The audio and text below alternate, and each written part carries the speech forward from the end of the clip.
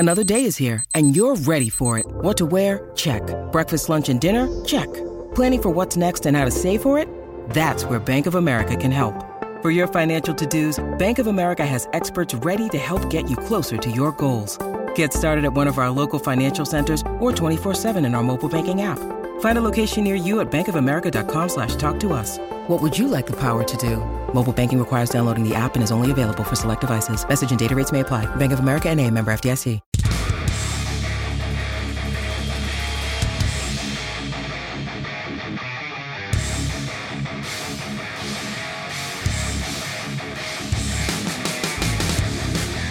Welcome, everyone, to the close of the Raimi trilogy for superhero stuff you should know. This is Spider-Man 3, and with me is... That's not written, but I'm going to write in Andrew Jazz Fingers Bush. Perfect. Shitty-ass jazz that no one gives a fuck about. Everyone's favorite jazz sequence. From the top two, my camera. It's not set up since the Japan World Heroes Convention. So that's why my camera looks different from this episode, everybody. And if you're listening hourly, you don't give a fuck about that. So let's get to it. They don't see a difference. Yes. Yeah. All right, so we have a lot of concept art to go through for Spider-Man 3. As usual, it's going to be mostly on the villains. But there's a few, interesting alternate scenes or alternate looks at things that Dan included in here for us to look over. So we'll have plenty to talk about for this one. Out of the three, I think, well, I know that it's been a while since you've watched these movies, but like out of the three for me, this is the one that I'm least familiar with. I've seen 1 and 2 countless times. Spider-Man 3, I've mainly maybe seen twice in my whole life. That's about it. It's not because I hate it. It's just compared to the other two, it's the weakest of the three. I think most people agree for that. So that's probably why. But if I make any mistake here and say that there's something that's not in the movie that actually is, forgive me. But I'm pretty sure some of these things I'm right in terms of it not being in the movie. So let's dive in. Yeah, they keep doing Venom wrong, so there's that. Started with this. But first, let's talk about Harry Osborn. So for whatever reason, they decided, hey, like Harry becomes the new Goblin, which is cool, and it's in the comics, but they decided not to carry over any sort of Goblin aesthetic into the new Goblin. And unfortunately, I can't convey that, hey, there's some secret concept art of him in a Goblin mask or anything like that, because none of it's like that. It all seems to be just tactical gear, him embracing the military aspect of it, but no like Goblin mask on it. So we got a lot of stuff like this where he's just kind of a dude with weapons, unfortunately. Right. That's just kind of boring. I know, right? Maybe it's supposed to be like a prototype sort of thing, or them playing around with what the rest of the costume looks like. I mean, the actual costume itself, like my only issue is the lack of Goblin stuff, so it could have easily been fixed with just a mask. Like everything else from the neck down doesn't necessarily have to be that Goblin-like. But here we got kind of 3 blades on his forearm, that kind of is a little bit reminiscent of other characters.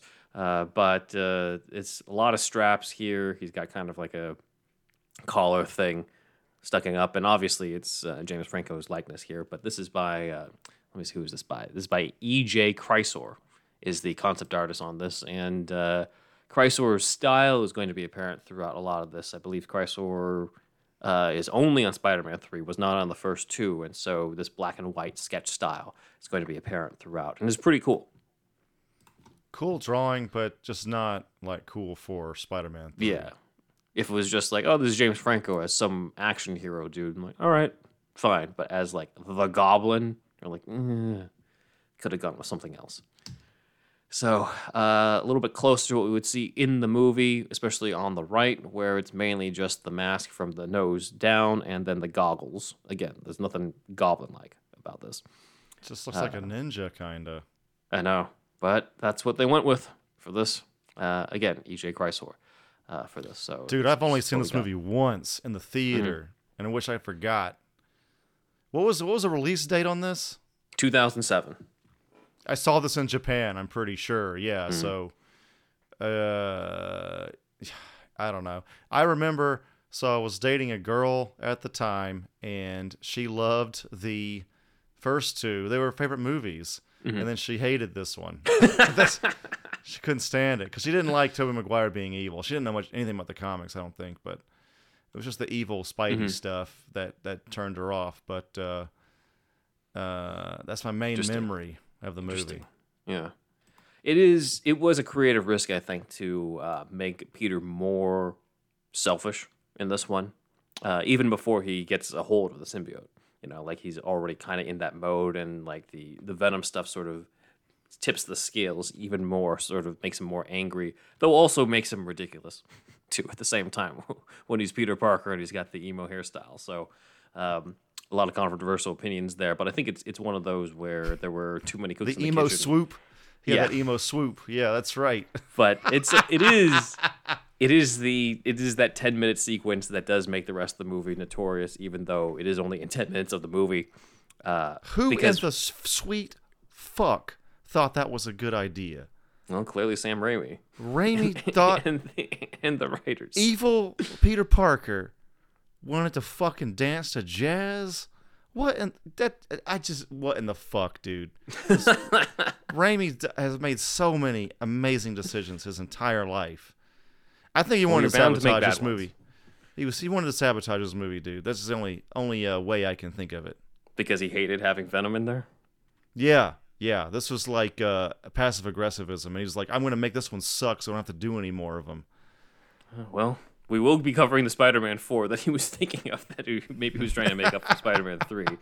Another whole jazz movie. La La Land with capes. It's all going to be a musical. This predates Joker 2, Folie à Deux. Right. This is one where I think the strength of this movie, I think, are in the themes. In Peter's redemption and in embracing the idea of having to let go of the revenge that you kind of need, especially with what we'll end up seeing in No Way Home, right? Like, I think it sort of ties in. It fits so well. I rewatched all the Spider-Man movie before we got to No Way Home, and it jumped in my mind. Your favorite part where Toby stops the glider. He stops Tom Holland from killing Willem Dafoe. That's the standout scene, bro.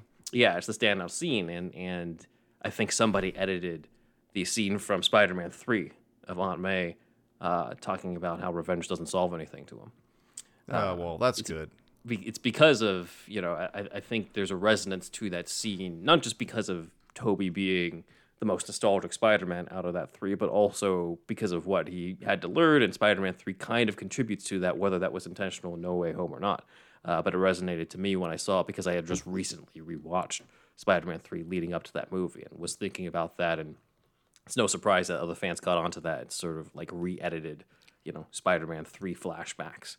You give this movie what out of 10? Because, like, let's say you give the first one a 10, the second one a 9. Yeah. What's this one? Closer to like a 7. That high, man. 7 or I 8. remember. Man, we'll get back to the art in a second, but we don't reminisce about this movie that much. So I just wanted to say, I did kind of like how he stuck the poles in the ground at the end and used the Venom. sound vibration to stop Venom.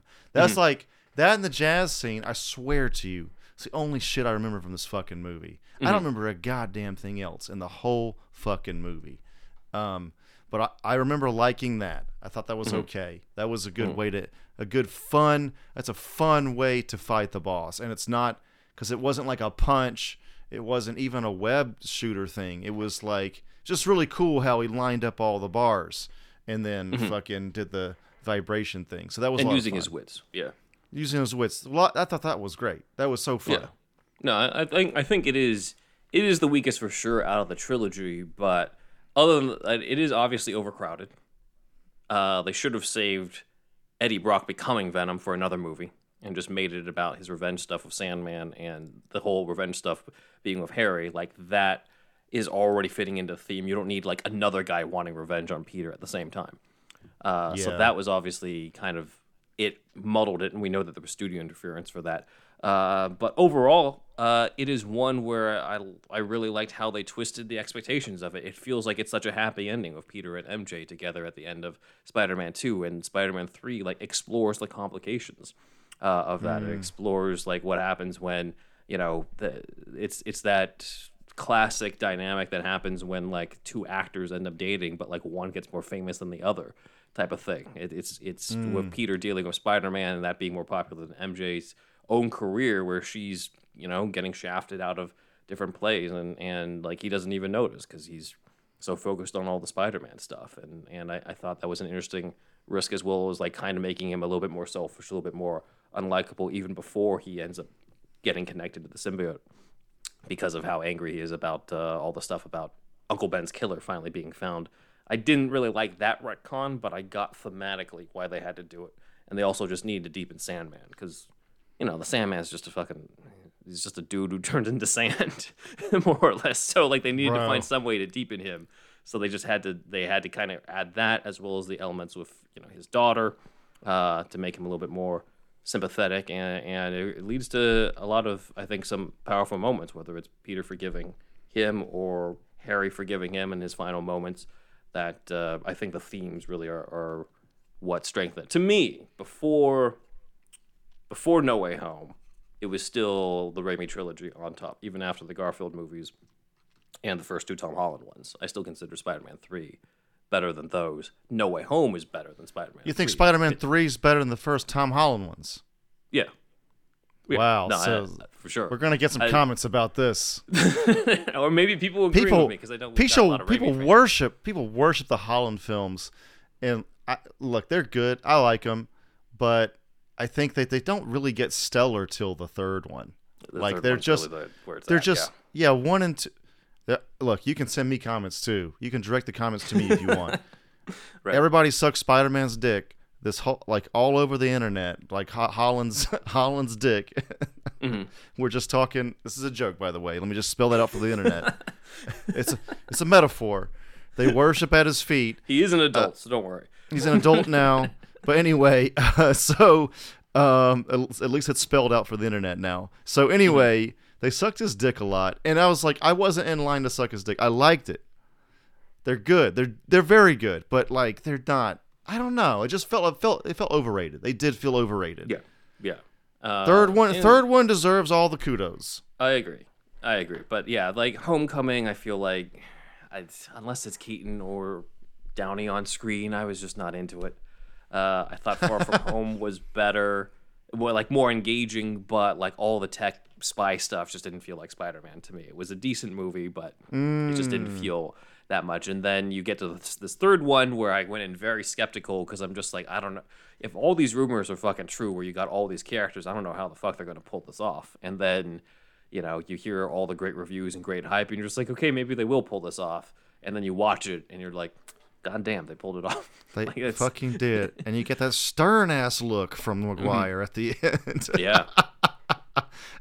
Maguire saves this movie, babe. No, he didn't save it because it was good all the way through, but he has the highlight because he's kind of the OG. He's kind of the OG at this point. The other highlight, of course, is when Garfield saves the girl or whatever. And it's like, man, it was moving, dude. I was actually kind of moved by that. Me too. Yeah. I want Garfield to come back. Fuck the internet. The Amazing Spider-Man 1 is legit good. Number 2, you can shit on it all you want. I get it. It's not as good. He's still the best part of the second one, anyway. Like he was always. He was always one of the strengths. Fucking Amazing Spider-Man 1. This is another hot take. We're gonna have them all this episode. Just get used to the internet. Amazing Spider-Man 1 is at least better than Holland number 2, and maybe even better than Holland number 1 for my money. I fucking liked that movie. Okay, I thought it was okay, but I'm not. Again, I'm more of an X-Men fan when it comes to Marvel. So please, I wasn't. Zach always said the characterization was wrong, et cetera, et cetera. So I guess I wasn't too familiar with the characterization. Too much going in. Anyway. Man, it's kind of fun talking about this because I feel like you can have more hot takes with Spider-Man. I know, right? Okay, you want to get back? I think Garfield, Andrew Garfield I think he's the best actor of the three. He's not necessarily my favorite of the Spider-Men, right? But I think he's the best actor out of the three actors for sure. Just so like he was always the strength, I think, of those two movies, and then easily obviously started stealing the show once he showed up in No Way Home. So easily it wasn't his fault. You know, a lot of people consider him to be the one who like had a lot of potential, but got sort of like fucked over in the creative processes that were happening, especially with that second one. People, we say this all the time on the podcast. Actors are very rarely the reason the movie's bad. Yeah. It's usually a lot of other things. Yeah. So, but they're the ones who get punished for it. You know, whenever they do a reboot, they end up replacing them, as we've been seeing. You know, we've definitely been seeing recently with Superman. At that level though, at least they have so much money you just don't even worry about them. You know, yeah. They might, you also just whatever. Who can say that they're Spider-Man and have been Spider-Man in the movies? Yeah, it's very rare. Yeah. So, moving further, we have some interesting illustrations that were meant to be alternate takes. So this was meant to depict how they would shoot the funeral scene for Harry Osborn if they were to shot it in a New York cemetery. They were also considering a Los Angeles cemetery, and this is what it would look like. So this is actually literal concept art of like, well, here's where we shoot it in New York, and here's where we shoot it in L.A. It's just like almost the same, just more green in L.A., right? Yeah, and then there's also more, I guess, coverings under the awnings. Right. You know, here. Right. Yeah. I'd have to actually take a look and see which one they shot it at, because I'm not sure where they actually did shoot it at in the movie. But it is interesting to see that like they do these concept arts to determine location, or at least maybe not to determine the location, but like if it were this location, here's how it would look, and so they would kind of have an idea either way, whichever one they pick. Right. You'd think they would want to make it consistent with the first movie, though, because you do have Norman's grave here too, which is featured at the end of the first Spider-Man. But I guess they weren't really thinking too much about it, or only nerds like us would really give a shit about that. So nobody was. That's probably why. It's fine. Yeah. All right, so we get more from Chrysler on this. This is Venom, of course. The idea being that it would still carry over some of the webbing that we saw on the Spider-Man suit when it became part of Eddie. That, of course, is not on the traditional Venom look in the comics. And then more from here of the Topher Grace version. These are really cool, dude. I'm a fan of these for sure. Yeah, no, definitely. And as you can see, some of these are like scarier looks than what we would end up seeing in the movie. Like, I don't think we really got a shot like this in the movie. We definitely got like Topher Grace's face when the symbiote would like kind of go back and reveal his face, but it was never like this. So it's really cool. Yeah, it's cool. These are all sweet. Yeah. Maguire Spidey trying to fight it off towards the end. So these are all like really dark looks that fit the darker tone of this one. Sandman, different faces for Sandman. I guess under different versions of how it would look like with the sand. Dude, no offense to him, but he'd be the first I would just nix, like in a redo. We did not need. You mean the character or the actor? Just from the script. It's Thomas Hayden Church, right? Yeah. Like, he seems like a cool dude, but like if I was trying to make a better movie in an ideal world, I feel like I would just take this character out, man. Like, yeah, but you need someone for Peter to forgive for the whole revenge arc. Have him forgive Eddie Brock somehow. Duh. I need Spidey. I need Spidey versus Venom only. That's what I want. Yeah, but I feel like you need another movie for that. Like, especially because by the time Eddie becomes Venom, it's like an hour and 40 minutes into this movie. I would change the whole thing. I mean, even if you were to cut I need Sandman, Spidey versus Venom. Most of the movie beforehand isn't even really Spider versus Sandman. It's Spider-Man versus Harry. It's Peter versus Harry. So it's just. But that's more about Harry forgiving him, not him forgiving Harry. Like, you kind of need the whole like. Someone's got to forgive him, and he's got to forgive someone.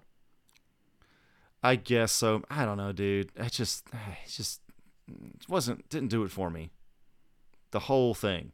I don't know what it was. Well, these are his faces. All right. I don't know what else to say. No, it's cool. And he's great in Twisted Metal too. But and I'm sure he made the most money in his life out of this movie. Yeah. So good for him. He's him. I'm a jackass on the internet. So there that is. But anyway, yeah, this is a cool drawing. Big ass hand. This is when he's emerging from the armored car later on. Yeah. So that's pretty cool. Police helpless to stop him, and then like a size comparison between Sandman and Big Sandman, which is what we would see towards the end.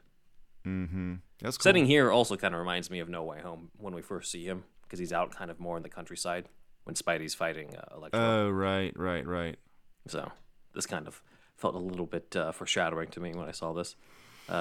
More of the battle damage on the mask as we gradually see more and more Toby's face. Pretty cool. Again, Corey Story's pretty legit with these sketches. Yeah, it's pretty fucking spot on, really. Yeah. You can't get much better than that. Topher Grace screaming into the camera so that you could draw the symbiote around him. What was he famous for? That 70s show.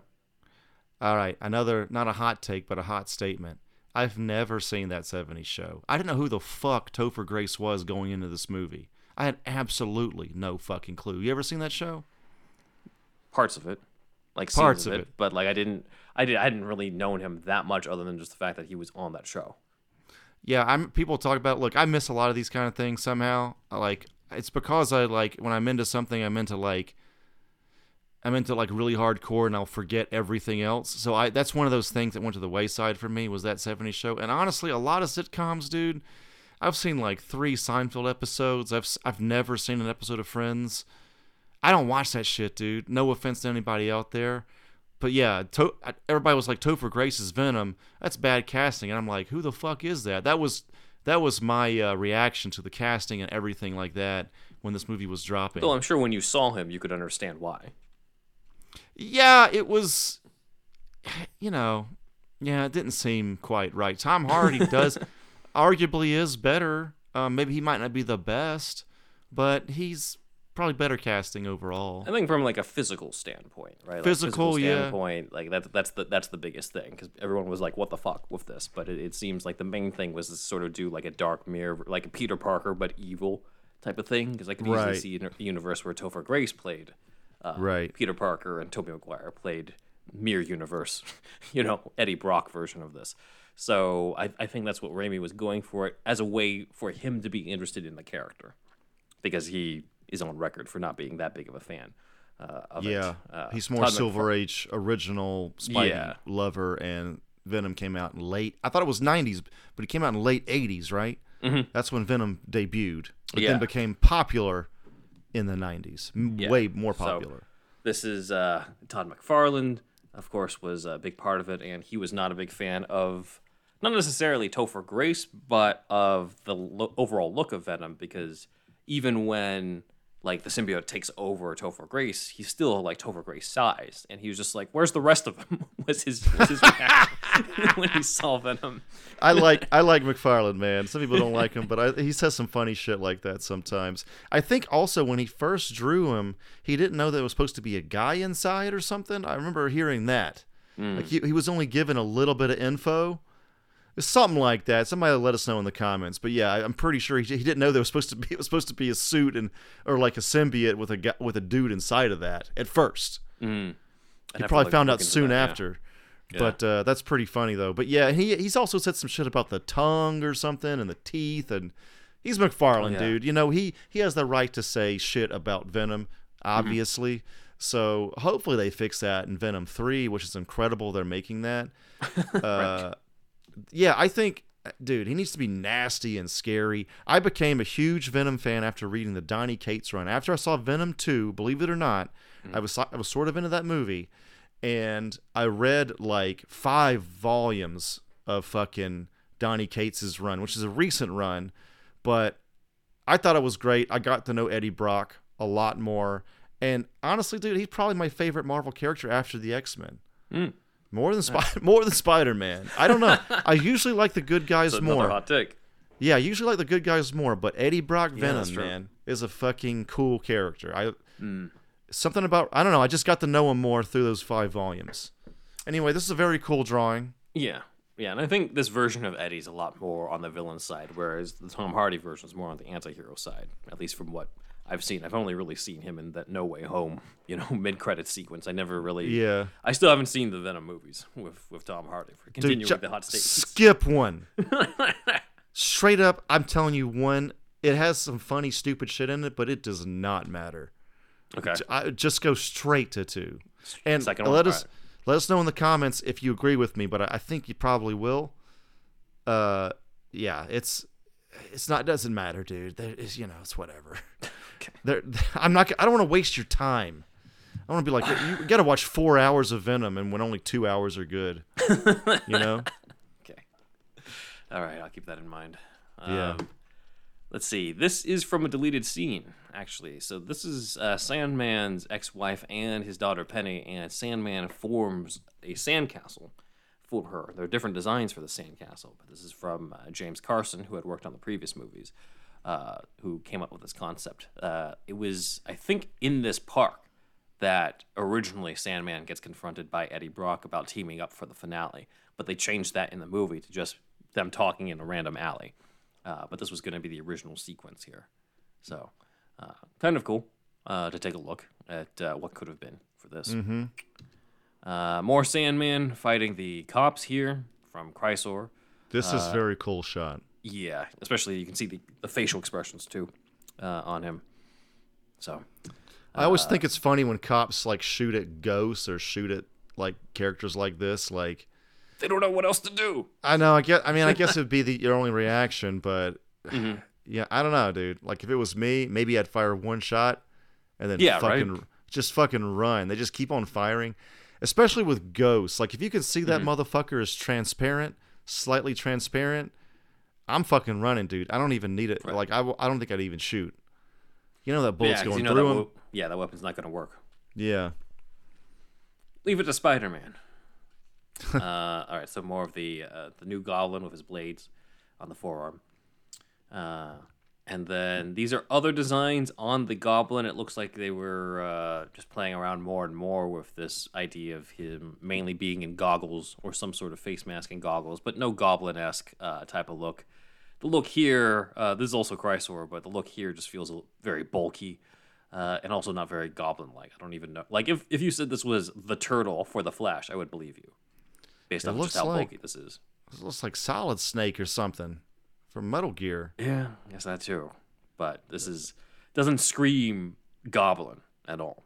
No, not at all. This is so boring. I don't know. This is, again, it's another instance where I just go, why do they think this was good? Also, like, why couldn't he have just worn the same costume as Dafoe in the first one? Make that motherfucker orange and fucking like Hobgoblin. Make him the Hobgoblin, yeah. For the love of God, what are we doing here? You want to sell more toys and shit, right? Isn't that like part of the game? Mm-hmm. Sell some Hobgoblin toys. We're fucking good. Then I don't know, dude. It was just like Raimi's just getting fucking like he was tired probably. Dude, making a movie, especially at this level, two of them. Oh my God, dude. It's so much work, man. Yeah. So I don't know. I could see why he might have been going loony. Maybe. Yeah. I mean, you would think with so much invested in the Peter and Harry storyline that they would have like put a lot more thought into what he was supposed to look like in this. And again, like this, we're kind of speaking as like comic fans knowing that he's called something Goblin. And when it comes to the actual course of the movie, there's not really anything else that, like story-wise, that got ruined by his design, but. You have an expectation, especially given the fact that they're following the comics. Harry Osborn does become the Green Goblin, the second Green Goblin in the comics. You would think that they would just continue with the Goblin type aesthetic, and instead we get this that we see here, where it's just some douche in goggles. It looks like he's just hoverboarding. Like it doesn't have the same effect at all. The orange looks more evil. It's like a little Halloween vibe because of the orange and the pumpkins again. It's just really fun, dude. Mm-hmm. This is like, I don't know, man. There's no goblin. There's no goblin aesthetic. Looks like they had I don't know, there's something a little fun about it, but it's nowhere near as good as Hobgoblin would have been. Mm-hmm. Yeah. Well, we have more potential sculpts for Venom. This is from Jeff Boccaccio. Boccaccio makes adjustments to an early version of the Venom sculpt, according to this caption from Dan. So we could have looked at something a little bit scarier, judging from what we can see at the teeth on the right. Jesus. Yeah, so that's cool. This is pretty cool. I'd love to see the final version of this, or maybe this is the final version. I'm not sure. They just never painted it. But if they were just trying to get a look at a general idea, they might not have needed to. So the Venom suit, I would love for them to do practical, And it's one of those suits where you kind of forgive for doing, CG because of what that suit has to do. Right. But still, if it's just like Eddie Brock standing there, I don't know, dude. Just fucking make whatever looks like black tar or whatever shiny and give him a practical. Yeah. And then add on CG later. Whenever he has to do the tendrils and shit. Yeah, whenever it has to move. Yeah, that's what I mean. And even if you have like close up of the Venom teeth, just fucking make that practical too, man. And I don't know. Like I just feel like the Venom movies are kind of missing that for CG, but whatever. Right. It's at least their problems. Another sculpt as well of half Eddie, half Venom on there. This time with the aesthetic of some of the like Spider-Man webbing on there. Yeah, it's cool. Pretty cool. Zombie-ish. This looks a little bit more like Spawn to me. This looks like a comic book come to life, though, kind of. This is a really comic booky aesthetic. 90s comics. So this is from Kent Jones, who sculpted this. So, very cool. Yeah. Kent Jones also did this, along with Sandman in the background. That's cool. So, let's see. Moving further, Chrysler again with this sort of Eddie and Venom transformation. It looks like they wanted to really see what that could look like. Probably because of like the first time we see Eddie put in contact with it, we kind of have this visual of it taking over his body. So like that's probably what they wanted to make sure they nailed down before they moved on to just the general design, or maybe they did both probably. But this is also by Boccaccio. It says Doppelganger Venom sculpt. Interesting. That is cool. That is cool. I learned the word doppelganger from the Spider-Man cartoon. Oh yeah. When he becomes the doppelganger with the 6 arms or whatever. Interesting. Yeah, I don't remember where I first learned it. It was definitely before. I remember learning it before comic book stuff, but I don't remember where it was from. Because they used that in the Flash CW show as like the way to differentiate the different people among the multiverse. Oh yeah. But I'm pretty sure I knew it before then. Yeah. Well, Flash is you're already an adult, right? You knew. Yeah, so I already knew it before then, right? Yeah. And then we have here from Chrysler, not just Eddie Brock, but like a study of the tendrils of the symbiote down below. I feel like Raimi could have really leaned into the horror aspect more. Probably. Venom. Yeah, like if he just had room for it. Yeah. Again, just save all of Eddie's stuff for the next movie. Yeah. Here we go. More Venom stuff, of course, from Chrysler. Now a little less of Eddie and more of Venom itself. More of the tongue and the teeth. Pretty cool. Yeah, very cool. No, I mean, no say this so much with the Spider-Man stuff, but yeah, nothing to say about this one. Also, nothing to say about this one. It's very cool. What can you say? No, Chrysler really nailed it with a lot of these. Yeah. Kind of see the Venom symbol on the front and back. I don't think we really saw that well in the movie. It was kind of camouflaged in there. So that's something they could have brought out more. It's not as defined as it is on my shirt. It's still something missing from the Hardy movies too, because it's a Venom without Spidey. Yeah, well, that's what happens when you fucking try to do these spin-off movies without any Spider-Man. If they want to bring back, if Sony wants a fucking banger, they need to have Hardy versus Garfield, bro. Yeah. And make it even, third movie. And make it, you could probably make it like, God, I'd like it for B-rated R, but, probably will be rated PG-13, but do it like the Batman thing where it's like kind of right on the edge of R rating. You know what I mean? That'll be sick. No, totally. More designs here. Interesting down below on the bottom because it almost just looks like musculature. I think that's kind of. It's like he just drew a musculature drawing. Mm. Yeah, because it's a little less of the the tongue and the sharp teeth, and now you just see sort of like the inside of a man. Yeah. for better or worse. So, along with the talons. Man. Yes. All right. No, it's cool though. Pretty much. I don't know. Nothing else to say about that one. I can, we can say a lot about one drawing, but then a lot of these is just like, yeah, it's good, no problem. That's how it goes. It is cool to look at some of the concepts and see that something that was maybe a little closer to the general comic book aesthetic was in the works, and they just kind of, for whatever reason, went for something that was a little, I don't know, more muddled. I'd say, like something that's not quite as like if you have a very clear image of Venom in your head with the comics, and then you think of like this movie version of it, and it's just like you can kind of see him, kind of don't. Right. It's just not as clean of a design. Right. So moving further, this is another example of them playing around with different locations for a scene that I don't think made it into the movie. So this is Aunt May and Peter talking outside the police precinct, presumably before or after finding out that the Uncle Ben's killer is still around and is the Sandman now. So this one is from Kasra Farhani doing it for this location, and then Jamie Rama did this location as like a different police precinct. So I'm not sure what the scene would have been, but we have the idea of Aunt May and Peter talking out here.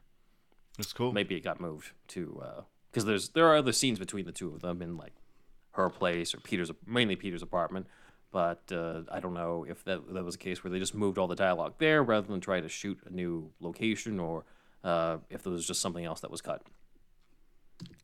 Yeah.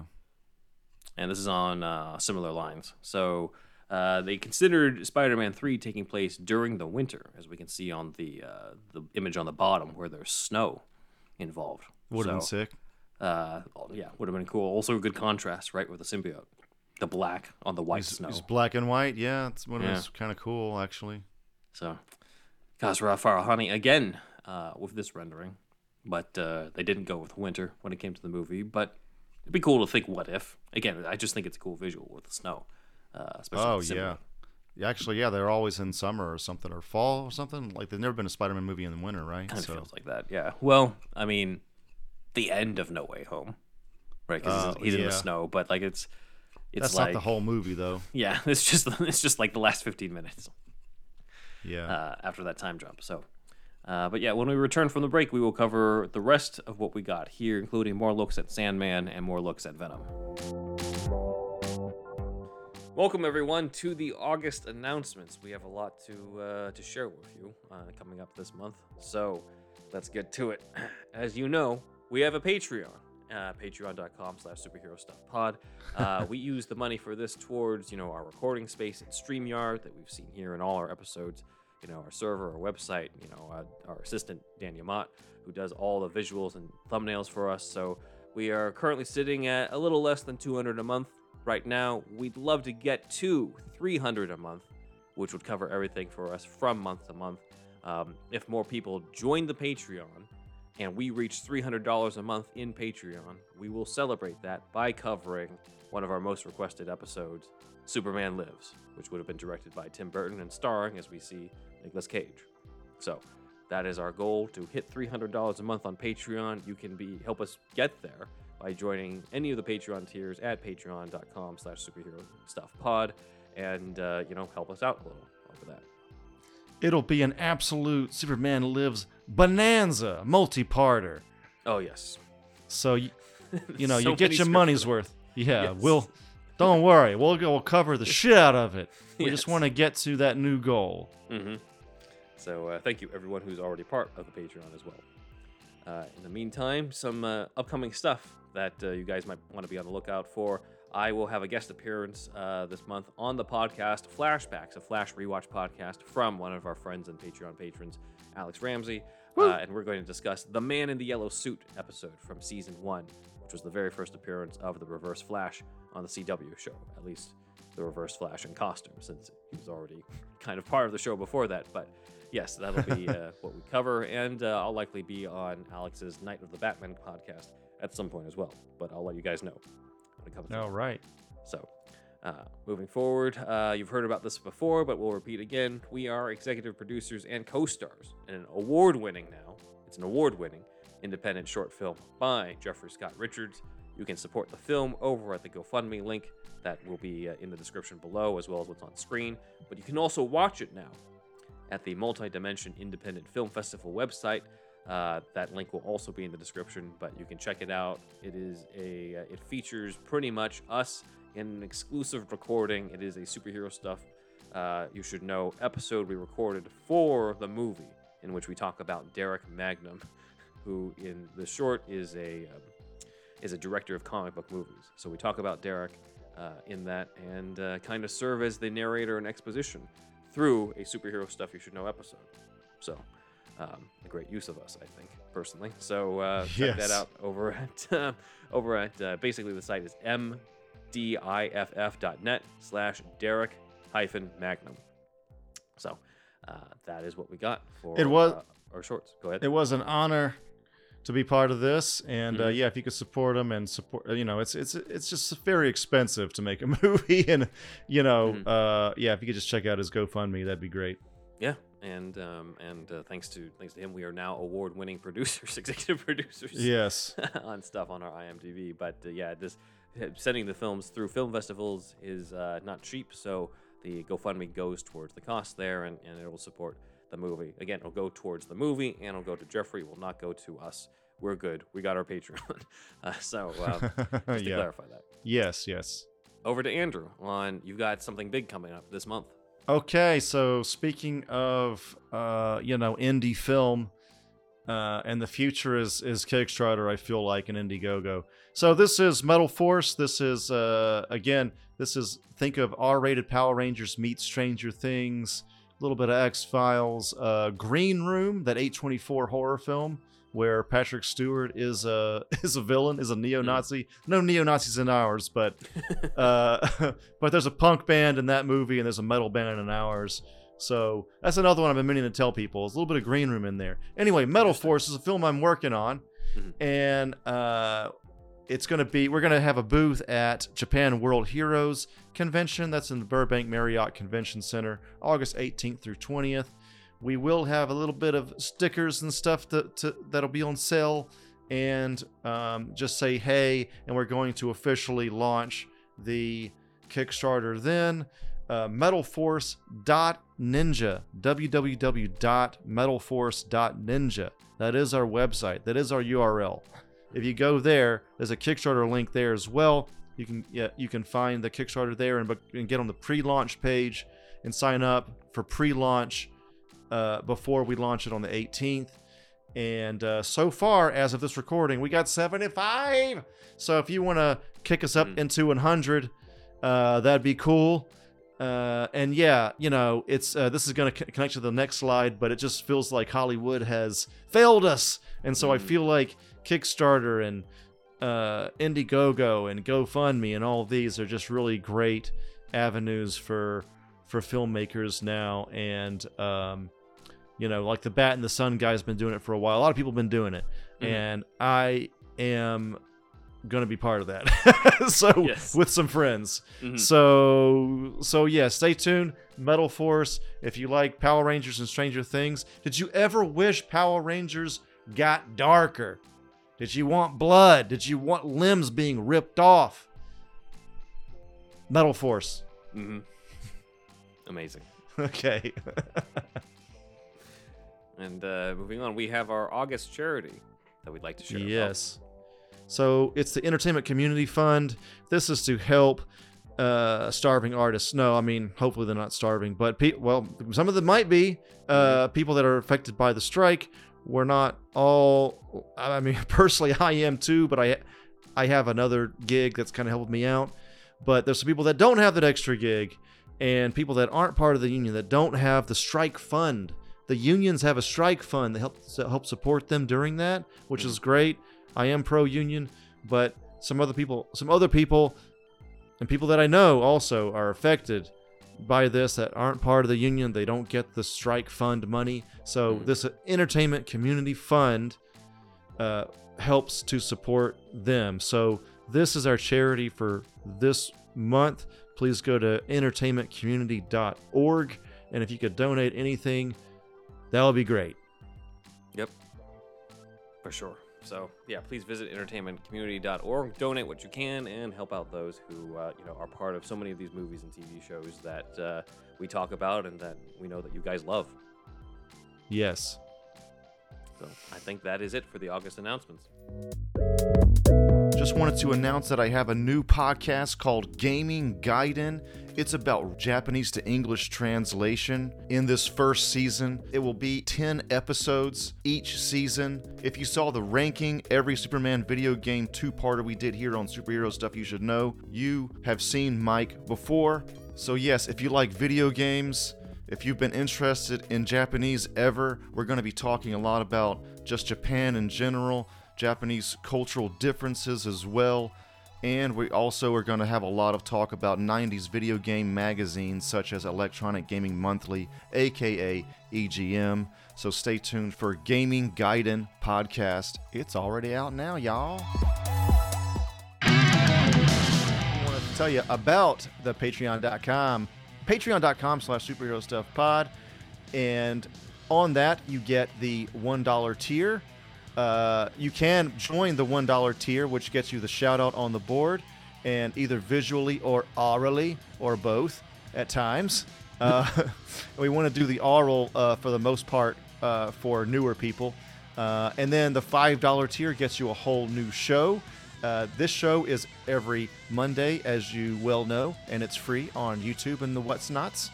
And the Patreon show is every Friday at the $5 tier mark. You can, if you want, binge us for $5, and there's like 150 episodes, almost 150 at this point, and you can, listen to all that content there. Even the stuff that's been released from the vault, none of that has been the full episode as well. So trying to keep our $5 tier people happy. But yeah, check that out.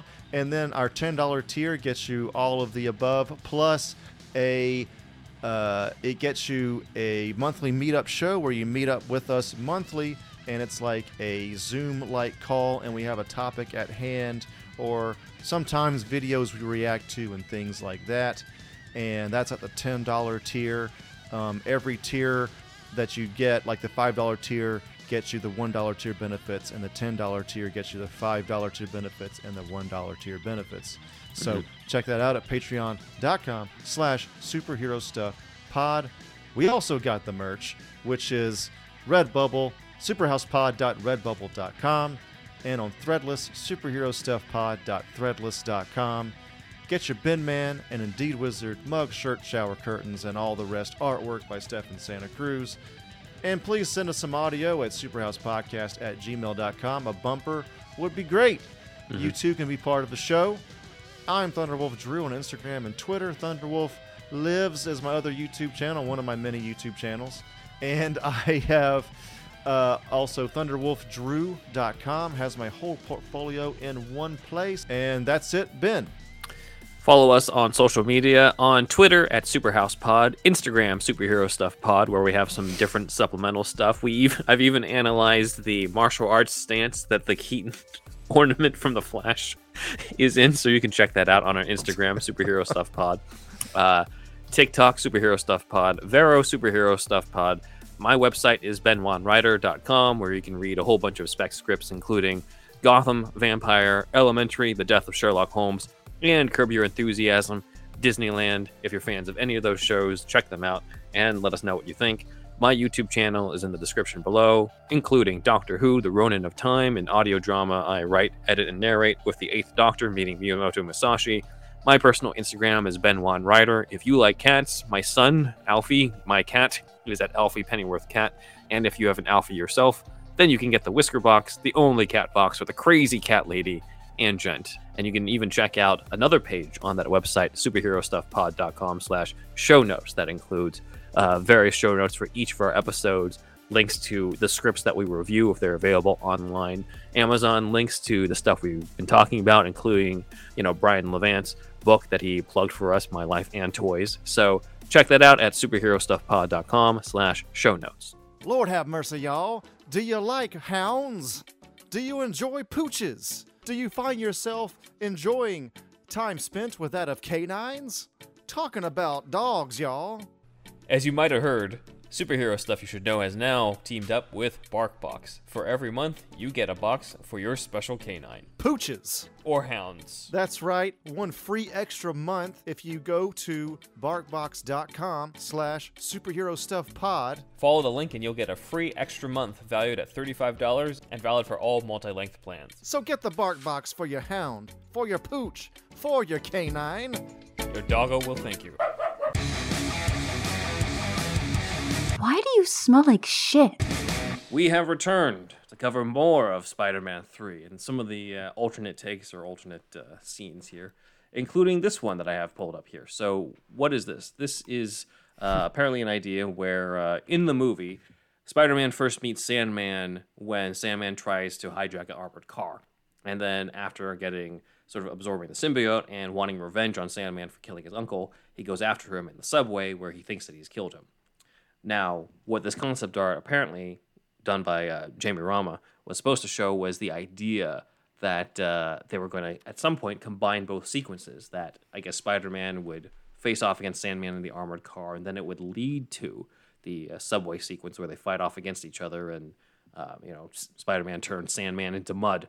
So what we have here is the overturned truck in the background. You see a body, hopefully an unconscious, not a dead, guard there, and then you've got Eddie Brock taking pictures down below in the open grate leading into the subway where Spider-Man's going to be fighting against Sandman. So this specific type of shot was not in the movie, but it's interesting to see that they were playing around with ideas of combining scenes here. That's cool. I was just wondering if Sandman's ever turned into diamonds. In the, I think in the Cameron script he did that. Did he really? Yeah, but that was how he killed him. I think that's how Spider-Man kills him. Yeah. One big ass diamond. The Electro in that electrocutes the Sandman, and that turns him into like diamond. Oh my god. Or glass or something. Yeah. It's just a good visual for sand, right? Sand, yeah. It's a huge transformation. Mm-hmm. Yeah, definitely. This apparently was also the idea of Harry turning himself into the Goblin in Oscorp. And once again, in the middle, you can see the Goblin mask that Defoe wore. But just he decides do it. not to wear it. So this is Kazra Farahani again doing this, and this is in the lab. But they decided to change it and make it the lair inside of Harry's apartment, which I guess makes sense considering that that's where we left off in Spider-Man 2, where he finds all the Goblin gear inside his apartment. So this is James Carson who did this version here. Yeah, cool. No notes. Again, architectural stuff. Generally I'm kind of more lenient, I guess. I don't know what it is. Well, there's more architectural stuff. This is the setting of your favorite scene. This is the jazz club. Oh God! He had to make sure that they did concept art for this. No, it's just, didn't you think like this is unbelievable? Like it's just like, what kind of choice is this? Like why? They wrote they this did down. Jump the shark. They thought it was good. Sure, yeah. They thought this was the move in several script readings. Mm-hmm.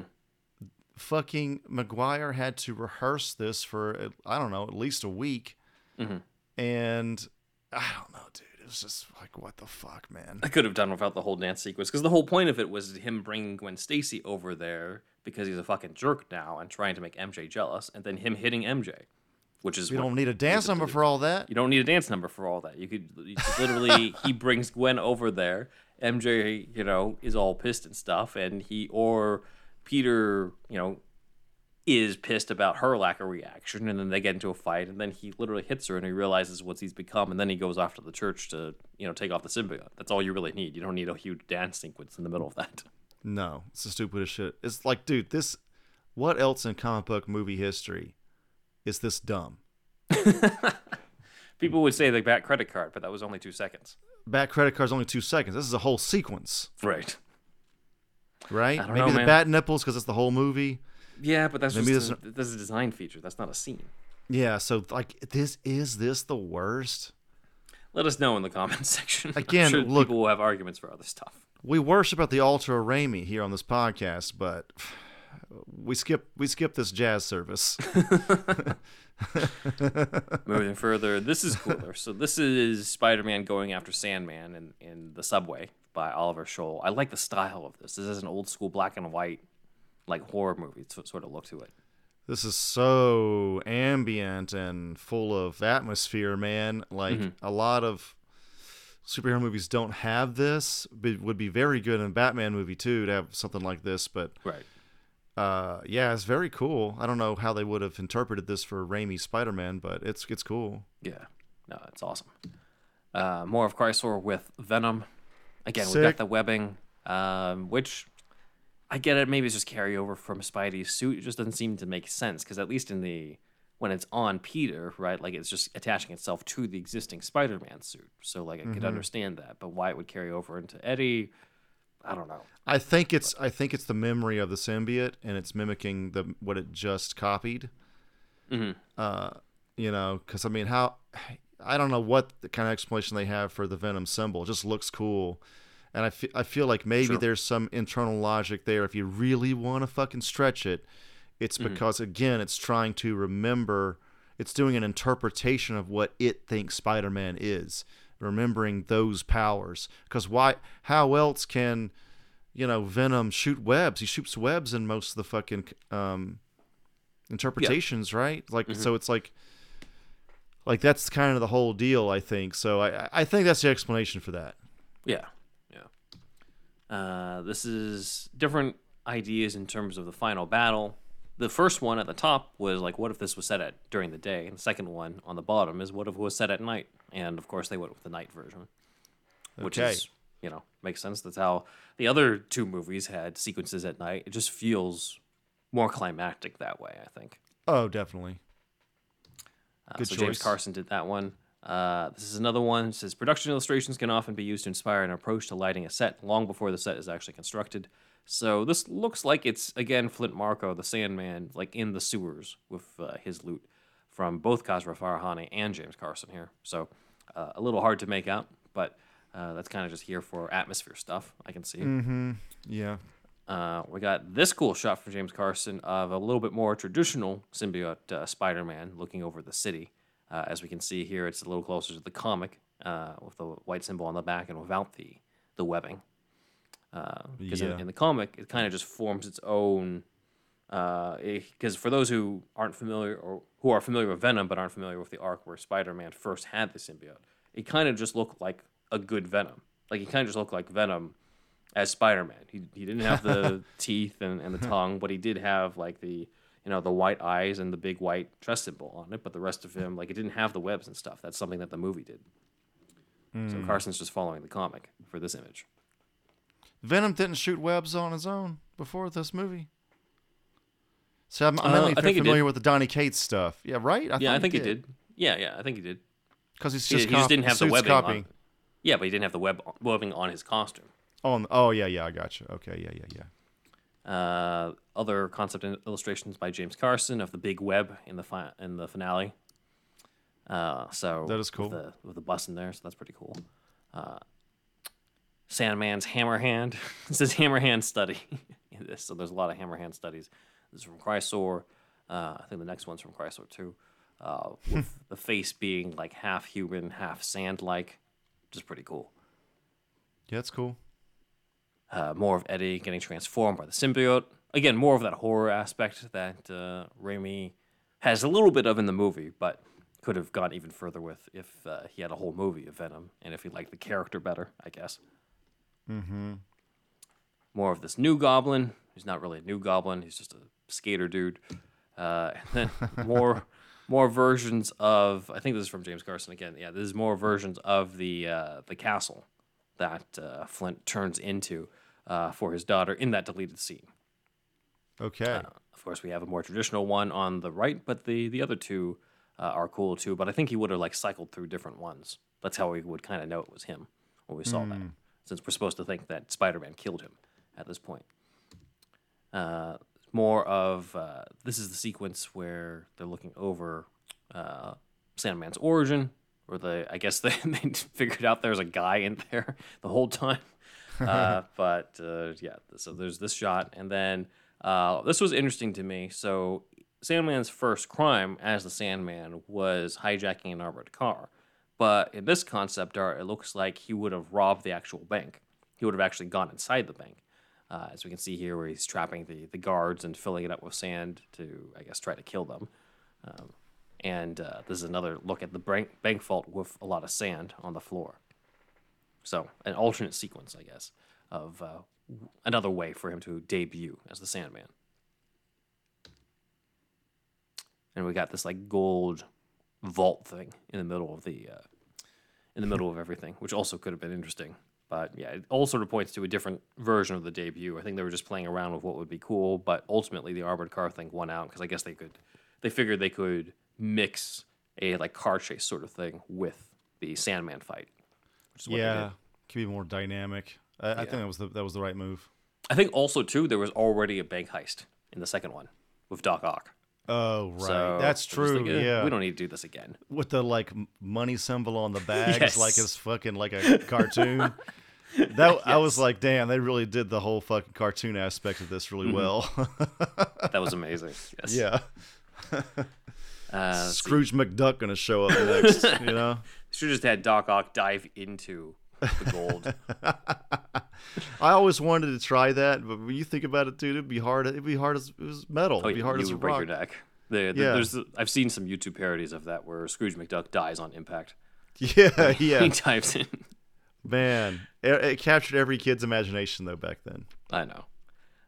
This is Peter hanging out with Aunt May's friends. I don't The think this Golden is in the Girls movie. looks like we got I know. Blanche and the rest of them. Thank you for being a friend. Thank you for being a friend, Peter. Yeah. So this is him Yeah, he's totally guest starring on Golden Girls in this. I mean, that's good. That's fine. Some concept art of the armored car, just kind of using a lot of Photoshop, it looks like, because this guy is definitely from a stock photo that they just kind of threw in there. Yeah, size reference, maybe. Spider-Man in the middle of a web.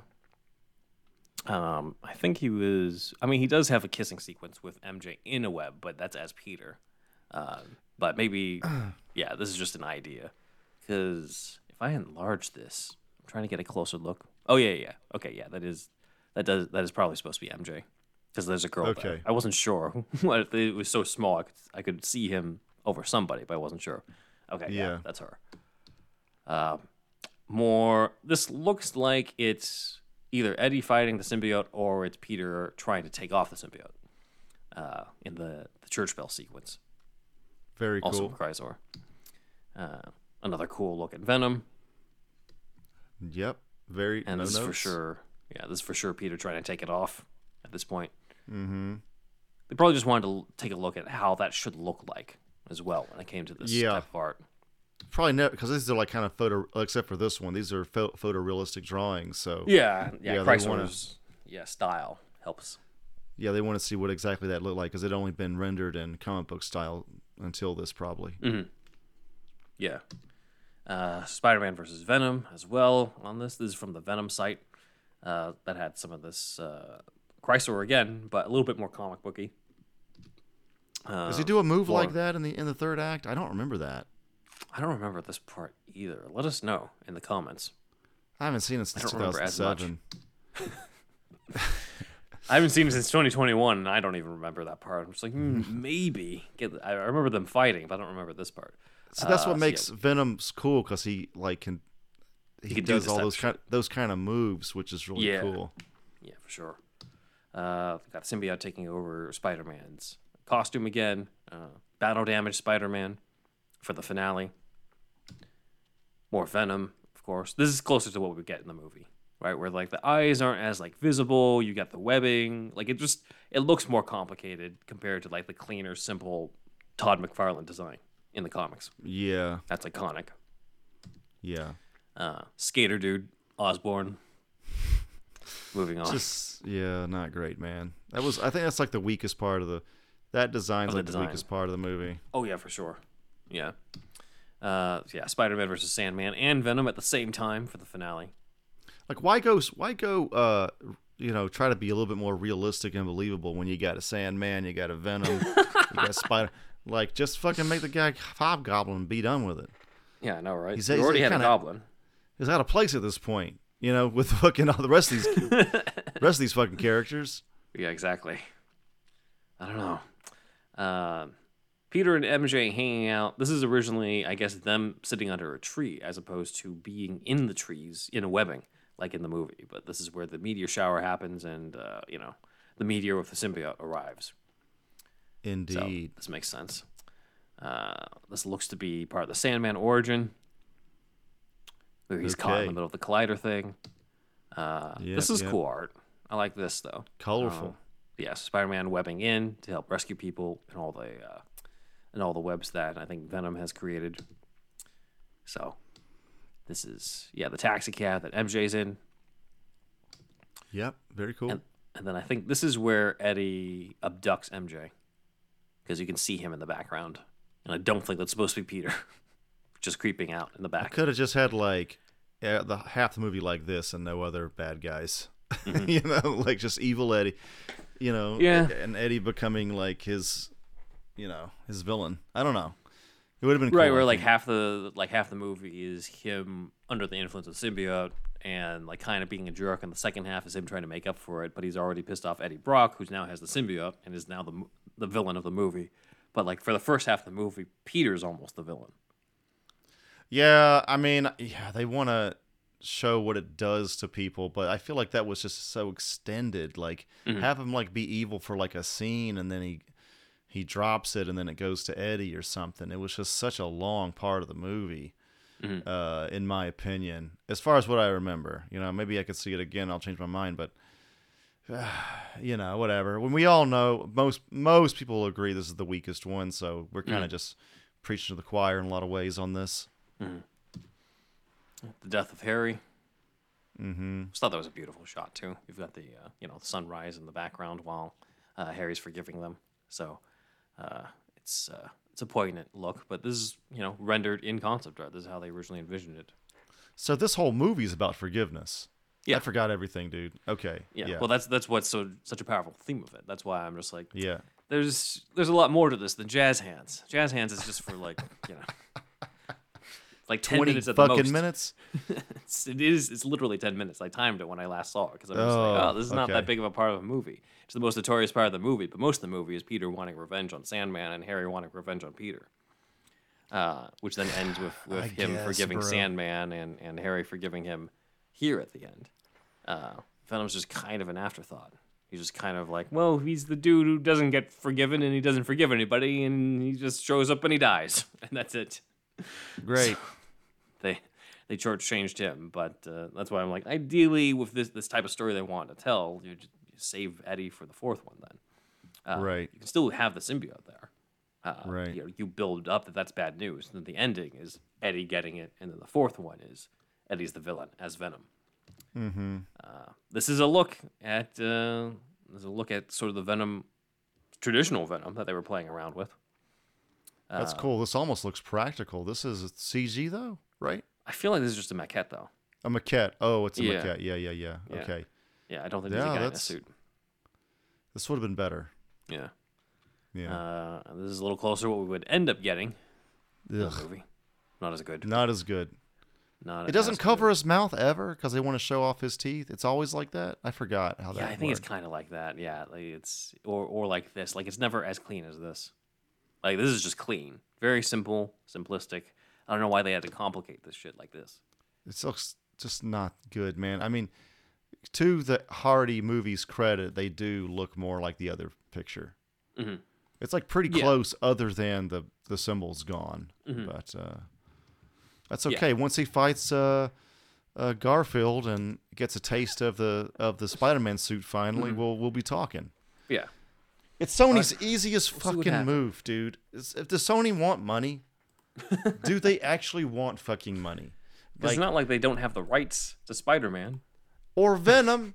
They got a Venom. They got a Spider-Man. They got a willing Garfield Spider-Man still there. Yeah. You could It go seems like he would darker. exist in that universe. Go darker than the MCU. That's how you separate it from the MCU stuff. And bada bing, bada boom. There you go. That's easy. Come on. Do you want? It's like as easy as fucking this. It's actually easier than the Deadpool and Wolverine movie. Like that's another dream. That's a dream movie being made. Spider-Man versus Venom only. No other fucking people. Make it happen. I don't know. It's just it's one of those things. It's just like so obvious to the fans. I don't know, dude. I don't know. I'm not in charge. We're not in charge. I need to take my fucking notes. Yeah. Okay, this is a practical so this is the last suit here. one. Yeah, this is what looks like a practical suit in the making. I don't think it's literally anybody. I think it's just a maquette or something like that. Yeah. Or it's on a mannequin or a mannequin they devised for it. But this has been going around, and it looks like it's Sam Raimi looking at this. And this, I mean, it looks literally ripped from the comic. Of how Peter looked after Secret Wars when he got the symbiote on him, and for whatever reason, they're just like, nah, let's not do this. Let's just do the Spider-Man outfit, but in black. So, Right. Oh well. But yeah, that is what we got for the Spider-Man 3 concept art. So, looks like a lot scarier versions of Venom where it was in the works. Could have been a lot better in that way. And a few deleted scenes that we didn't get to see. But I know that there's like a campaign as well to release the Raimi cut of this because there are deleted scenes, but most of them are in, if not all of them, are in the novelization that I read back in 2007, and it doesn't really do much, in my opinion. Like there's barely anything. Like stuff is a little bit more developed, and that's about it. Like Sandman and his daughter, a little bit more developed. But that's about it. It's not like that dramatically different of a story from what I remember. People might correct me and say I'm wrong and have reasons why you prefer the the scenes or want this cut going out there. But as far as I've seen, I'm like, this is not a Snyder cut, Schumacher cut, Ayer cut type of situation. It just seems like a few scenes were cut and people were kind of just jumping on the bandwagon just because they heard that a few things were deleted. But that doesn't necessarily mean it'll be that much better of a movie. Right. If anything, things should have been cut from this. Rather than Yeah, added. I know, right? That's how I think, anyway. Yeah. Anyway, you were saying? Oh, are we at our round end of the end of the episode and impressions and Pretty all much. that? Mm-hmm. I kind of said them throughout the thing. A lot of this more than the other episodes we've done was just kind of like shots of the buildings and like establishing shots or whatever and architectural stuff. So that was I kind of noticed that during the whole thing. The the super realistic Venom shots were great. I love Venom's look. I think he's really cool, and I think it's part of the reason. Well, I didn't. Donnie Cates didn't even fucking write his run at this point, but like I don't know. I just feel like they could have done Venom better. The other two movies only had one villain each, right? So like, just keep that going. Mm-hmm. It just felt a little bit overcrowded. Jazz Hands, terrible also, as we all know. But I can't forgive it, dude. But yeah, I might have a Maguire night again and watch them all. This has made me think about it. I didn't know until we did these episodes that you had rewatched the other two quite a bit. Mm-hmm. Yeah, I don't rewatch things a whole lot. I'll rewatch The Karate Kid like once a year, and My Cousin Vinny, another Ralph Macchio movie, like once a year. And I don't know. I don't really rewatch because there's so much other shit I've never seen, man. Like, sure. I don't know. I just don't rewatch a whole bunch. It's the same reason why you occasionally rewatch Karate Kid or My Cousin Vinny. It's like it's one of those movies that I like revisiting, and you feel good when you watch it, and it captures that sort of Ditko Spider-Man in a way that I just don't feel like has been captured in any of the other versions, even though I still like the other versions. And I think Spider-Man's always kind of been well cast.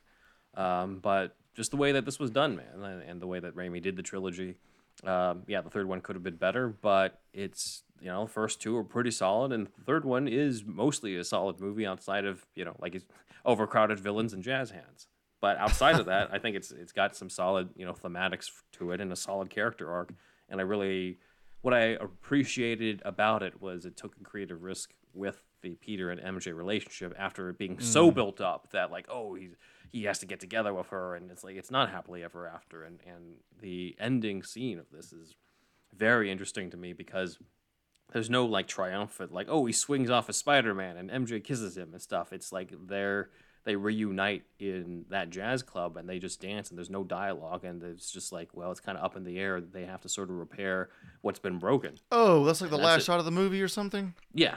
I think I remember that now. Yeah. Okay. Yeah, that was kind of that's a lot more. Yeah, because it's not as easy. Yeah. It's not like, oh, you weren't yourself, and I forgive you now for everything. It's literally just like, okay, some trust has been broken. We've gone through a lot of stuff.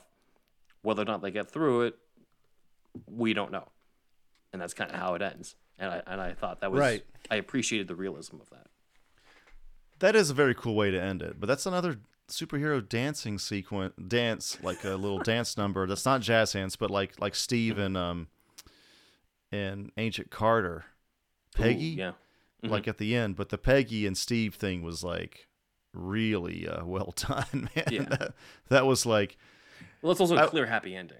clear, happy ending. And like, I've never seen like, somebody stick the landing so well in such a big production like Avengers 3 and 4.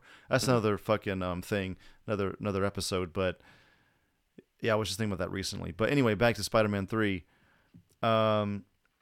You're selling me a little bit more on it. I don't know. We'll see. Yeah, I'll probably end up watching him again at some point. So yeah, check it out. Know that there's a lot more to it than just emo Tobey Maguire and all the Bully Maguire memes that are out there. Because again, it's only really 10 minutes out of like a 2.5-hour movie, because so much of it is built around these other themes. I still think they could have just made it Harry as the Goblin and made that better. Maybe with him dealing with the symbiote. Maybe have this, like, I like the Sandman aspect because of the whole forgiveness thing. It still ties in thematically to that. You would mainly just save Eddie for the next one.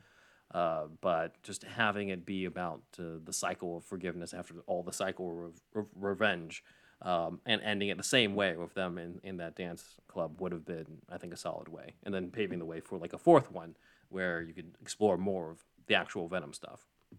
I think that would be the way to go. But Yeah. we'll see what the actual Spider-Man 4 could have been next week, because we're preparing that. We're going back to the unmade stuff. This has been a three-parter lead up to Spider-Man 4 that people have been asking about. And it's like, well, the main stuff I got on Spider-Man 4 is concept art, so we should cover the other ones first. And now here we are. So you guys can look forward to that next week. But until then, that is superhero stuff you should know. Big thanks to Dan for gathering the visuals for the YouTube experience and all the different concept art and letting us know who did what. You guys can check out more of the concept art in the Patreon, as we usually have deeper dives or stuff that I've saved for behind the paywall, stuff that's a little bit more obscure or other things, other aspects to talk about, or things that we might have missed that we add in like a week later when we release it. So just some inside scoop for there. Let's dive into some of the comments. So I did want to honor comments acknowledging the loss of Matt Herring, and wanted to thank you guys for that. So the first one is from Kendarius Dupree, saying R.I.P. to Matt. If I were Thor, I'd say that he fought valiantly and honorably. May he rest well in the halls of Valhalla. But since I'm not, Thank you. I'll still say may he rest in peace and prayers to his loved ones. It's funny you say that because I do think he referenced Valhalla once or twice to me, so that's cool. Thanks, Kendarius. So you nailed it on the head for that one. Yeah. Next one comes from Stanwood. We brought Stanwood. I know I just commented on a Stanwood comment last time, but we brought it back because of this. So first I want to say that I'm sorry for all who knew Matt. I remember always saying a silent prayer when you would mention him in the early episodes. Sorry for your loss, guys. Sure, he will continue to listen and be proud of your work. Thanks, Stan. Man. Yeah, it sucks. With regard to Spider-Man 2002, I saw this in the theater 18 times. Bro. Oh, my God. 18, my man, my guy? That's a lot. I've never seen a movie that... Now that I'm just going to say this real quick since we're on the subject. Mm-hmm. Yep. The movie I've seen the most in the theater is There's Something About Mary. I feel like no one else has ever done this. My dad and I guess had nothing to do that summer. I don't know what it was. I was a kid, probably like 12 or some shit. I love Farley movies, like Dumb and Dumber and everything. My dad did as well. And we saw that movie 9 times in the theater. 9! Anybody else in the world see There's Something About Mary 9 times in the theater? Let me know. or more, because I feel like we have the world record on that one. Anyway, continue, please. So Stan saw it 18 times. He said, just so I could watch it with my friends who didn't get the chance. Got a lot of friends. He had a lot of friends, and he strategically spaced it out so they couldn't watch it together. He's like, no. I just gotta want to watch see it this. again. 18. What movie have you seen the most in the theater? Not much. Like most, I've seen a movie twice in the theater. You never go a third time? No. Really? No. Well, there's no reason to now. Especially now, Especially now, you're just like, it's going to be on streaming anyway. You can catch up again. I know. But yeah, like, Begins, Man, just Dark two. Knight, and the Batman I've seen twice. In the theater. I saw Man of Steel probably 3 times. I saw Dark Knight 4. I saw Avengers 1 4 times. Usually, if I really like it, 4 maybe. 9 very much the exception to the rule. But okay, if it was back in the days where it would be like an event when it finally came out on home video, like a year later, then like I could see myself do that with the Batman stuff in the past. But since that window has kept getting shorter and shorter, now it's just like you mainly go to see stuff so you don't get spoiled on shit online or anything else you might just be interested in because you're bored. And then just like, all right, well maybe I'll rewatch it again if I like it enough when it hits Max or Netflix or Hulu or any of these places. Like it's not as special anymore, unfortunately. Yeah, I don't know, man. Like I love all the Marvel movies, but I think I've only seen most of those one time too in the theater, dude. Like I've bought a couple on Blu-ray, but never really put them in my Blu-ray player. So I don't know. It's just how it is a lot of the times. I think Black Panther's the only one that I did twice. Mm-hmm. I think about it. I love No Way Home, but I feel like it's a big movie, big chunk of a film to kind of. You can't watch. I don't know. I can't watch that casually. Mm-hmm. I can't just have it on. That's another reason why I don't rewatch shit is because I do not. I usually like focus just on that movie. I mean, I'm looking at my phone a little bit here and there, but I'm not like up and cleaning. I'm not doing a bunch of other shit. I'm usually like kind of focused. Mm-hmm. Yeah, I could be like that too. I think it depends on the movie too. Like I usually reserve if it's something where people are just like, like you should watch it because of this reason, but it's not that great of a movie, then I'll be like, all right, this is one where I'm like I have on in the background. But then if it's like something that is like critically acclaimed, then I'm just like, all right, well I'm good. I'm reserving that for when I can sit down, absorb this thing. So I think it depends. So Stan said, interestingly, last weekend a local theater played the film. I assume this was your 18th time, Stan. It was actually packed with young and old. Best part was that the audience reacted just as they had in 2002. Cheers and clapping. The film still holds up and definitely sets the standard. Another great episode. Thanks, Stan. Woo! Nice. Thanks, Stan. 18 times. So crazy, dude. I I still can't get over that. Next one's from Jackson Wayne Putnam. What's up, Jackson? You had a lot of comments on Spider-Man stuff. Couldn't get to all of them because there's a lot there, but I picked this one. So Jackson said he loves the head horn that came out of translating the Goblin's purple hood in the first movie. He said it always felt like a bit of an HR... Giger. It's Giger, right? Not Geiger. I always think Geiger. I know it's. I was saying Geiger for the longest time, but I have come to find out that it is Giger. Yeah. So Giger influence to me, yeah, I can see that, especially with the the xenomorph. And I think it ties into Norman's worldly affinity for sacred tribal masks and such. In universe, it could be an influence from the ancient Mayan practice of elongating the skull. And here's a quote that he has here. Yeah, go ahead. Just the elongated skull. It's so, don't want to judge other cultures, but I think it made the people crazy from what I heard. Like it, I don't know, man. This. Yeah. All right, go ahead. Sorry about that. The person with the elongated head was considered wise and closest to the spirit world. Interestingly, in Basque culture, Basque, but that's is in Europe and Basque, but maybe that's something similar. There are also references to these men, los Gentiles, Gentiles, endowed of superhuman strength, who moved large stones to distant places and were the builders of megalithic monuments. Like Stonehenge and shit. Yeah. I don't know. Basque is an area in Spain, but I'm sure, like most of Europe, they had like a pagan past. So their language, their language isolate too. It's interesting. Like there's not many. Like Basque is not Proto-Indo-European. So like they're interesting in that regard. They have no connection to Spain, even though they're surrounded by Spain. So yeah, interesting. That's cool though. I mean, I love the quote. I love that kind of stuff. It says, and it helps with the aerodynamic aspect of his flight suit. I love that there's, I mean, it might not even be intentional, but let's assume it is, right? Like, I love that there's both a symbolic thing and a functional thing. If it's just a functional thing, it can kind of just be dull. I mean, just look at Harry's outfit in Spider-Man 3, right? Like, boring. It's functional, sure, but it's boring as fuck. Like, here, like, you mix the goblin aesthetic with the functional, with symbolism, and it works really well. So Jackson says there's a function that kind of goes along with it, like those weird helmets some bike racers use. There's even more mask concept art out there for the movie, and they really lean into the cultural mask influence. Nice. Very cool. Nice. Thanks, Jackson, for this. Sorry we couldn't get to the others, but we would be here all day if that was the case. So thank you. Yeah. Thank you. Right. That's cool. On to the shout-outs. All right, everybody, thank you. Please put tit in your name, and we would like to thank everybody up on the board. I've done it so many times, but I don't know. Okay, yeah. Tita, Sketchcraft, Kyle B, Darren P, Devin, Tit Bout, Renee V, JPF, and Devin S. Also, Carlos R. Good meeting you. I'll add you Carlos to this one. R. I forgot about that. Oh, yeah, sorry about that. And everybody else, of course, try to name just the most recent people. That's why I do that. And Ted is just funny. And I want to thank the other supporters as well. Kooky Noms, let us know if you're still listening to us. Okay. She is back on Instagram. So. Yeah. We mentioned her a couple of times because she was like really prevalent in our comments and stuff kind of earlier on in our podcast.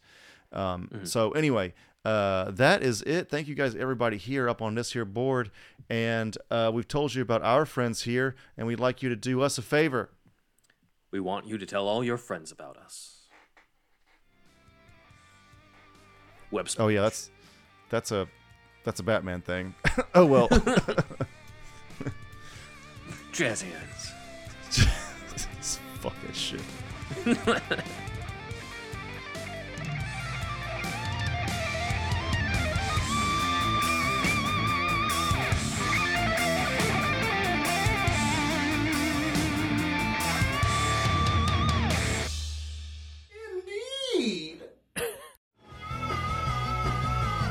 You're listening to the Geekscape Network.